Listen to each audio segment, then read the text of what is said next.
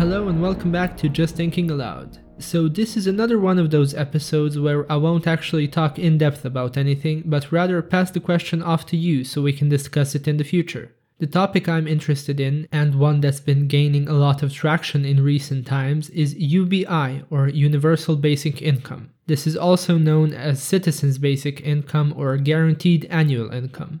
Basically, it's a government guarantee that each citizen receives a minimum income.